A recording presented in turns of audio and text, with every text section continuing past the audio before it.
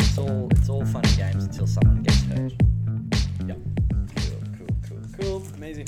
Excited. It's a pleasure to have you here, mate. Yeah, I'm excited All to the be best here. at doing business with you. Thank you.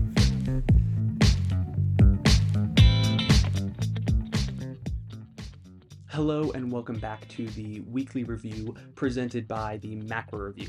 I am your co-host, Parker Johnson, unfortunately not joined by Hugo, and we'll get into that a little bit later in the episode. But first of all, it's been a while, so I'm glad to be back, happy to be recording episodes again. If no one has said it to you yet, it's a little bit late, but Happy New Year. I hope you had a good start to the year so far and have good projections for where the year will be going for you. Without further ado, I'd love to kind of jump into the schedule for this week. For this week, we'll be talking about a big week for sports, football, and coaches in particular, a presidential dropout, Boeing and what's going on there, Starbucks and some breaking news on that front, as well as a brand new Bitcoin ETF. And then at the end of the episode, we will dive into some of the updates for the macro review. So let's get into it. Starting off in the sports space, if you haven't been following along with college football, the college football playoffs just wrapped up on Monday with a big win for Michigan. So if you are a big blue fan, congratulations to you. They beat out Washington, the Washington Huskies, in a really, really good contest. And a lot of those players we'll be able to see next year in the draft. So congratulations to them. On the back of that, there's been some news regarding some of the coaches in the NFL and as well as in college football. Jim Harbaugh, the coach of the Michigan Wolverines, is potentially going to consider a move to the NFL. This was something that was debated last year, and it just didn't end up working out. He came back, and obviously that was a great decision for him as he went on to win a national title. But it looks like there's a little bit more openings this year for him, and so there's potential that he might jump over to an NFL team. Some of the teams that have been kind of floated around as potential landing spots for him are the Los Angeles Chargers, as well as potentially the Las Vegas Raiders. I would personally put my money on the Chargers, but we'll have to wait and see what happens with that. The one of the greatest coaches of all time, Bill Belichick, has announced that him and the Patriots have decided to part ways. This is not something that I think too many people are surprised by. It definitely marks the ending of a great era in New England, but post Brady, he was never really able to create the same success. And you can put that on Brady, you can put that on a lot of different factors, but unfortunately, they just weren't able to do it. And this year was a real disappointment. And I think that the management and Robert Kraft for the Patriots have kind of decided it's time to turn over a new leaf, hire a new coach. And so we'll kind of see what happens with that. I fully expect Bill Belichick to move on to a new NFL team. So, post Super Bowl, it'll be really interesting to see where he goes and if he's able to kind of recreate his success of the 2010s. I think when Brady left and then was able to win a Super Bowl in Tampa, there was definitely some question about whether it was really Brady that had won those championships. I think there's definitely more of a sharing of the success in New England, but this will kind of be a chance for Belichick to get a fresh start. One of the greatest football coaches in college also announced that he will be leaving, and that is Nick Saban, who was the coach for the Alabama Crimson Tide. He had such a great legacy, has won the most college national championships and has done amazing things in Alabama, has created this sweep of Alabama players into the NFL, and I'm sure he's proud of that. And I think this was just kind of the right time. He was certainly hoping that he could end things on top. Unfortunately, was beaten out by Michigan, and it's sad to see one of the greats leave, not on top, not having won that final season. But he certainly has a legacy that will live on at Alabama, and it'll be really interesting to see who steps in and if they're able to kind of fill the shoes that he leaves behind. Um, Mike Vrabel from the Tennessee Titans also left, so there's another opening, and he's been tossed around as potentially filling in Belichick's spot as well. So a lot of movement on the coach carousel, if you will. So it'll be a really interesting offseason, not just for some of the great players in the NFL and some of the great players in college football, but also for the coaches, and it'll be a chance for a lot of coaches to kind of cement their legacy, or it might tank their legacy if they go to a new program and aren't able to kind of recreate the success they've had. On a different note, on the presidential competition, that started to heat up, the presidential race, Chris Christie has officially dropped out of the Republican running. And so that leaves, still a number of, top candidates, but he made the decision to drop out. Interestingly enough, he did not endorse any candidates. A lot of times when, a candidate drops out, they take their kind of final speech and their goodbye to endorse someone that they feel would be the best fit, and he didn't. And so that kind of leaves a lot of things up in the air. In case you're, keeping track at home, on the Democratic side, obviously Biden being the incumbent is the kind of front runner for the Democratic Party. On the Republican side of things, Trump, Nikki Haley, Vivek Ramaswamy, and Ron DeSantis are all still in the running. So still four on that side, and then from the independent side, RFK Jr. is still in the mix as well. So it'll be interesting to see as we get a little bit closer what happens with that. Definitely want to, recommend to all the, US citizens that listen to this to sign up to vote and get out there for the polls, because your vote does make a difference. And of course, if you are listening from another country, please sign up for your local elections as well.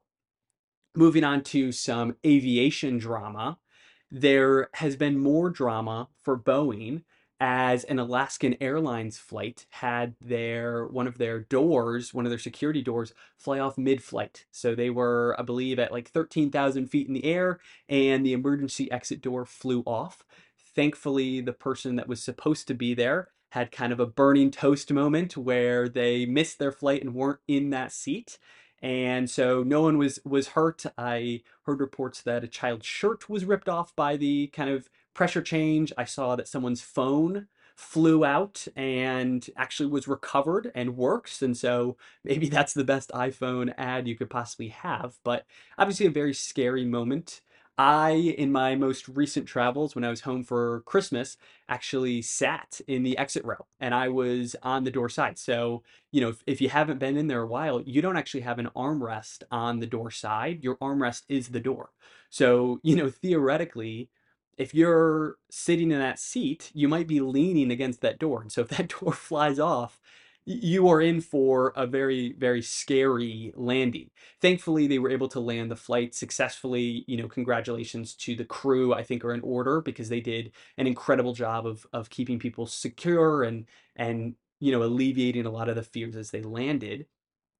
What's interesting is now there have been reports that have come out that there were actually some quality control issues. So some of the bolts weren't screwed on, some of the door plugs may not have been attached correctly. And this is just another step in what has been a tough last, 4 or 5 years for Boeing. If you don't remember, the 737 MAX, I believe, their Series 8 had two crashes in 2018 and 2019 where, hundreds of people died, and obviously massive tragedy. And then, here in 2024, we have these door issues. And if you look at their stock, and obviously it's not about the money, but on January 5th, when this happened, their stock was at $249, and it dropped 10% pretty much immediately, and has been on the downward spiral since. So really unfortunate. Definitely something where you just can't have those mistakes happen. Air travel is obviously inherently risky, but this is something where it's the most base thing. Making sure screws are screwed in correctly seems like the easiest step. And so, if you're messing up on that step, that definitely calls into question the more important factors when it comes to them. And so it'll be interesting to see how they respond. Um, they're known for obviously more than airplanes, but that is really their main draw and the main thing that people know them for. So they definitely need to get things in check quickly. Moving on to somewhat of breaking news, Starbucks has actually been accused and is currently being sued because they're accused of rigging their app so that users leave money and are forced to constantly add money. So the Washington Consumer Protection Coalition is currently suing them for about $900 million, basically alleging that they are forcing users to put money in kind of a predatory manner. So if you add money on their account, it's you have to add in fives or tens. And so what they're basically saying is their drinks are not in fives and tens. And so by not allowing users the option to add a certain amount of money, there's always going to be money left, which then encourages users to spend more money because they have money in the account. Starbucks is such an interesting company because they have, this app where you can upload money on. They actually have somewhere around $1.2 billion in consumer funds on that app at any one time. So they're larger than some banks. And so it's interesting to see them going after Starbucks for this. It really calls into question, where does the line get drawn on consumer protection? Is consumer protection something where Starbucks needs to do all of the work?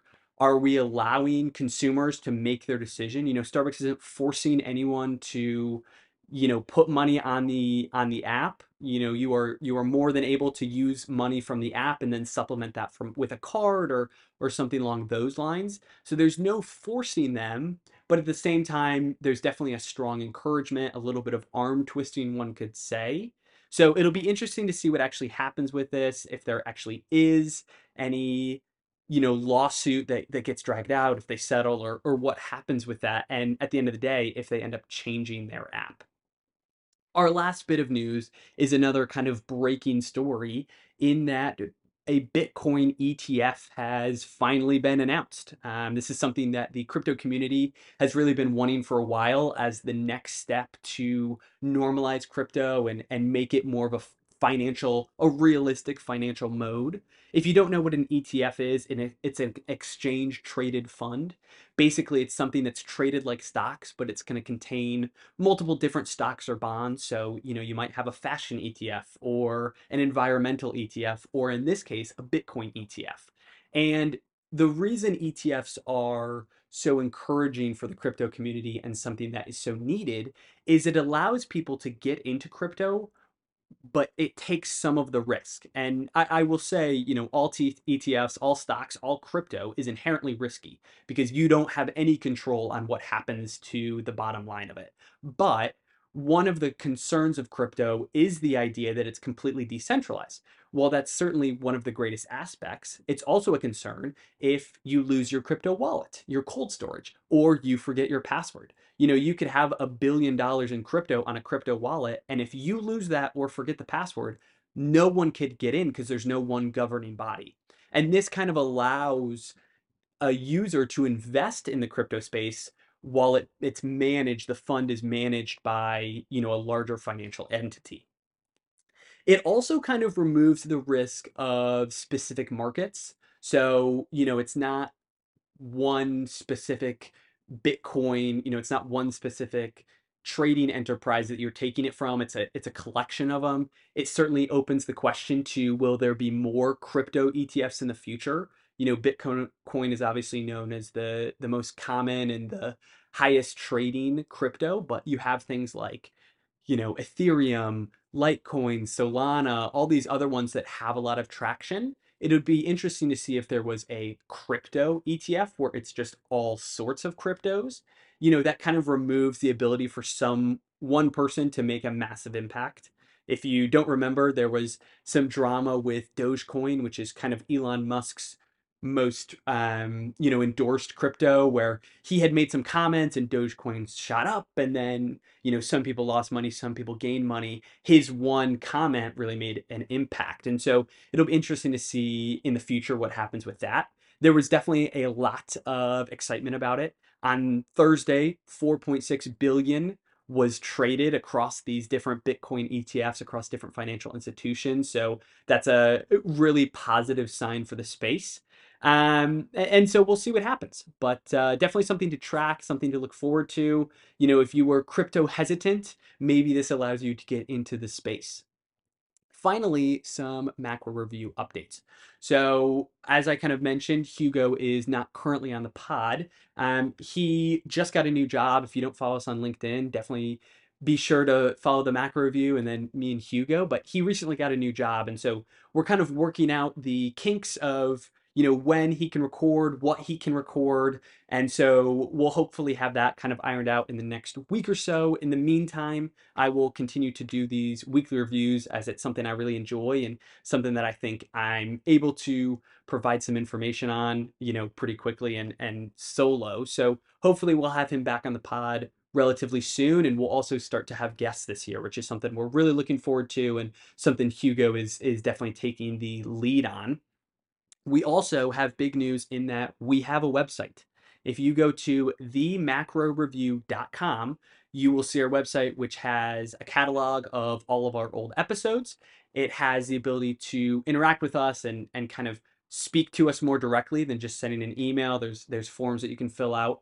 We also have articles that we're starting to write. So those articles will be stored there and you'll be able to kind of read through those.